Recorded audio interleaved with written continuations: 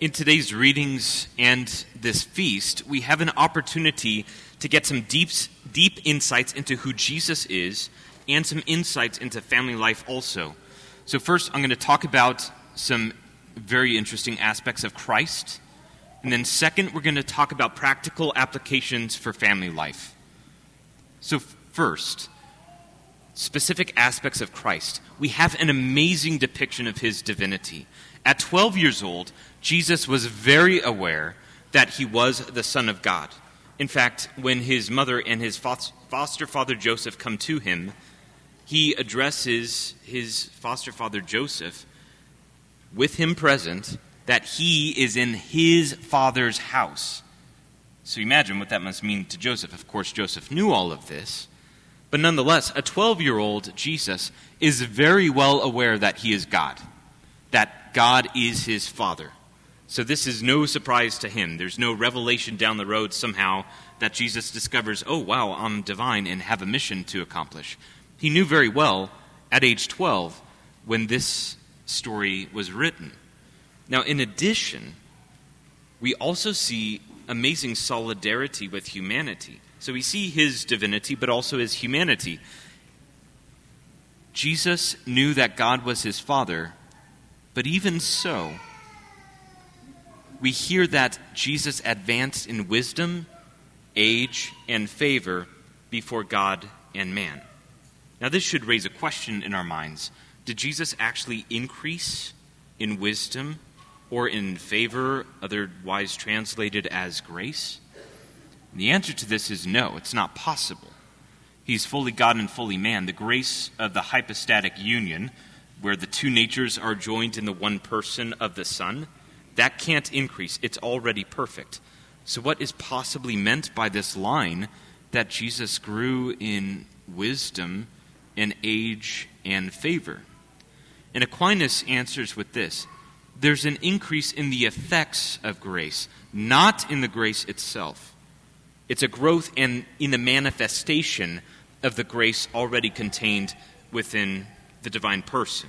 So the union between the divine nature and the human nature, that grace doesn't change. But as he goes through life, greater and greater manifestations of this grace of hypostatic union, the grace of his habitual grace, the grace of his headship of the entire church, from which all graces proceed, that manifestation increases over time.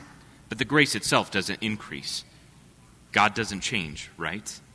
Therefore, his grace can't actually grow. This is a growth in the effect and manifestation of the grace that is already perfect and infinite within him. Okay, we talked about some theoretical things. Now we're going to get extremely practical. So thank you for bearing with me through something that I enjoy very much, talking about the Trinity and Jesus Christ in a theological manner. But here we go for the practical aspects of family life. Now, one of the most frequently asked questions to priests and others in the church, and one of the deepest desires of parents, is how to pass the faith on to one's children. And there's a great crisis. One of the deepest wounds that a parent can possibly experience is a child who has wandered away from the faith. So the question is, what are the things, what are some things we can take from our gospel that relate to how we can pass on the faith? And it's not a sure bet. We can do the best that we can as parents and priests, and there's still the problem of free will, which is actually not a problem. It's a great thing because we can love through our free will. But nonetheless, what are some things from the gospel that we can do to ensure the best possible outcome, regardless of what may come down the road? The first aspect that we have is each year Jesus' parents went to Jerusalem to the Feast of Passover. So Jesus, his parents, they were law-abiding. They followed the Jewish laws for religion. We have precepts in the church, like go to Mass every Sunday and Holy Day of Obligation, go to confession once a year, receive the Eucharist at least once a year, give to the church from one's means. All of these aspects of practicing Catholicism, as parents and as priests, if we don't do these, it's going to be very hard to pass on the things down to our children. Those are top priorities. In fact, there's a Pew study that is just an incredible revelation, that if mom goes to Mass and dad doesn't, there is a 7% chance that the children will practice into adulthood.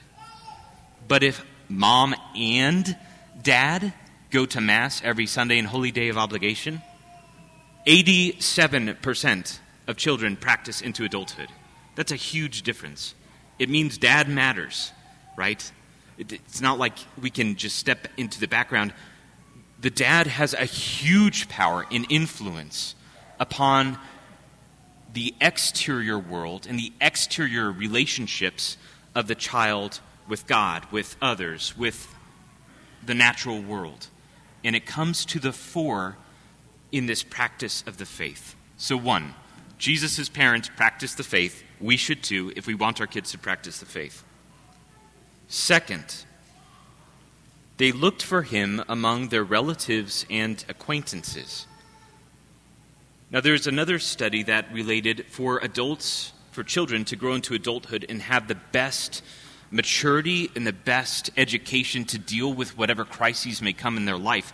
They found this interesting statistic that those who had at least 3 adults in their life as mentors, other than parents, that had a huge impact on their ability to be mature and to deal with whatever crises may come. Now, at Our Lady of Mount Carmel, this is easy. This 3 to 5 adult, it's amazing. If you go look at the school with the teachers, if you look at our sports ministry with so many parents donating their time, stepping up and becoming mentors for others, it's incredible. And then with our basic Christian communities, our BCC groups, it's amazing to see these parents get together with other parents and they talk about the same things. It has a huge impact on a child's life when they hear all these things from their parents, and then there are also values and views held by all these other adults that they respect and their friends' parents that they've grown up with. That's a huge impact on a child's life. And at Our Lady of Mount Carmel, I've never been at a church that has more adult mentors accessible to a child than here. It's truly amazing. So if you're not already invested in those ministries, step up, become a mentor, become a sports coach, not just for your kid, but for other kids too. You could be one of those mentors and adults that has a huge impact in a child's well-being moving forward into adulthood. Number 3, Jesus was obedient. So now I'm going to talk to some of you kids, all of you kids, those who are listening, and teenagers especially. Obedience is super tough, and it doesn't get easier into adulthood. There's always bosses. There's always people that we need to be obedient to. But one thing that's important, Jesus is God, and he was obedient to his earthly parents, who are human beings, right? They are not God. Mary and Joseph are not God. And yet God submitted himself in obedience while he was a child in his home at Nazareth. That's amazing. If Jesus did it, who is God, then we should too. This submission and obedience to our parents is just something so essential to our well-being. Whenever someone makes a huge screw-up in their life, a huge sin, and they're under obedience of their parents, it almost always is the case that there was some earlier transgression of disobedience. So, for example, if someone has a catastrophic crisis and does a huge bad decision, it begins with a breach in obedience through breaking curfew or through lying. Those are small breaches by comparison. But when that happens, when we step outside of God's grace, by stepping outside of obedience from those that God has entrusted to us as our superiors, when we step outside of that obedience, we expose ourselves to a host of evils. All of the graces that God gives to parents in married life, those are not accessible to us if we step outside of obedience in that protection from God's grace. Parents are given those graces. It's a big deal. Marriage is a sacrament and it matters. It means there's actual graces that are given to parents to be the best servants of each other and their children. But do you know who doesn't have that grace? TikTok. Right? Anything that is not your parent does not have that grace. Now, legitimate authorities like teachers, that's an example. But so many kinds of social media and friends, they don't have that grace. You can do things with friends and do things with TikTok, but stepping outside of your parents' obedience, that's the quickest way to destroy your soul. It exposes us to all these evils. So stay in our parents' graces. It's something that lasts. It protects us for our entire life if we do it well when we're young. Now, interestingly enough, there's also an obligation that as authorities that we have in passing on, taking care of our subjects and our children. The purpose of authority is not to keep people small and subservient. It's to allow them to mature. So keeping this in mind, we do as best as we can to articulate what we're doing is for the good of the child. So one of the best ways to move forward is to give the reasons why we're giving specific commands. And along with this comes how we obey legitimate authority. And this can be very hard. So with politicians, with certain members of church hierarchy, it's very easy to be critical because people are human beings and make mistakes. It's very important that we guard our language and that we speak with utmost respect and loyalty to those who deserve it, right? Our legitimate authorities. It doesn't matter how many mistakes that they made. And I'm not saying we whitewash things. We have to call out actions that are bad. We say, this was a bad action. But we are also loyal to our country. A beautiful image of this loyalty is patriotism, loving our country, doing acts of devotion, saying the Pledge of Allegiance. Those are great actions that manifest our obedience to legitimate authority. And when our children see that we're obedient to legitimate authority, even regardless of bad actions, that actually increases their ability to correspond with obedience to us. That's a key thing. I remember my dad, he was always passionately loyal.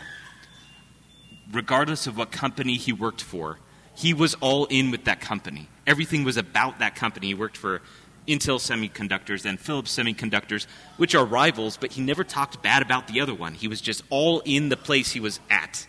He would found these soccer leagues, just these rec leagues at his company, wherever he worked. And he still plays soccer to this day. It's amazing. He's 66 years old, and he still plays on a soccer team. It's incredible. But he had a loyalty to the company.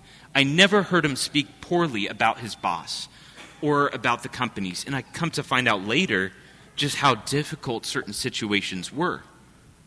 But it didn't matter because my dad was enthusiastic and loyal wherever he was and made the best of the situation. He didn't complain. It doesn't mean that we don't criticize bad actions of politicians and leaders in church hierarchy, but it means we do so with charity, loyalty, and respect. And when we conduct our affairs in that way, it just radiates the spirit of love and obedience to everyone around us. They found him listening and asking questions when his parents found Jesus. So again, we do the best that we can to reveal to the intellect why we're giving a certain command. And this changes over time. For a 3-year-old about to touch a hot stove, you say, don't touch that. You don't need to give a reason. They're 3, so you tell them not to touch the stove. But when they're 15 and you're just done cooking and you see your 15-year-old go for the stove for whatever reason, you say, oh, sweetie, please don't touch that. I was just making something. You give the reasons. It's a development over time, and it depends on the kid, it depends on the gender, and it depends on the age. It's massively complicated, so I'm edified by your devotion, and I'm grateful for celibacy.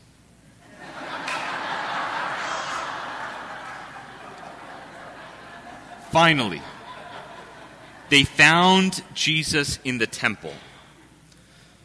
How beautiful this psalm is, and would we be able to say this about each of our children? Happy are they who dwell in your house. Continually they praise you. My soul yearns and pines for the courts of the Lord. My heart and my flesh cry out for the living God.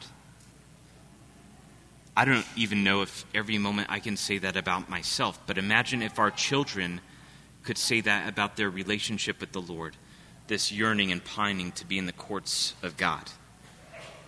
Now, it's important that when we approach the faith and aspects of the faith, we have a desire to make a saint out of every person, whether he or she wants it or not. But we have to keep in mind, we need to know and allow each person to have sufficient time and opportunity to develop a desire for the good. So Sunday obligation, we just go to Mass. That's what we do.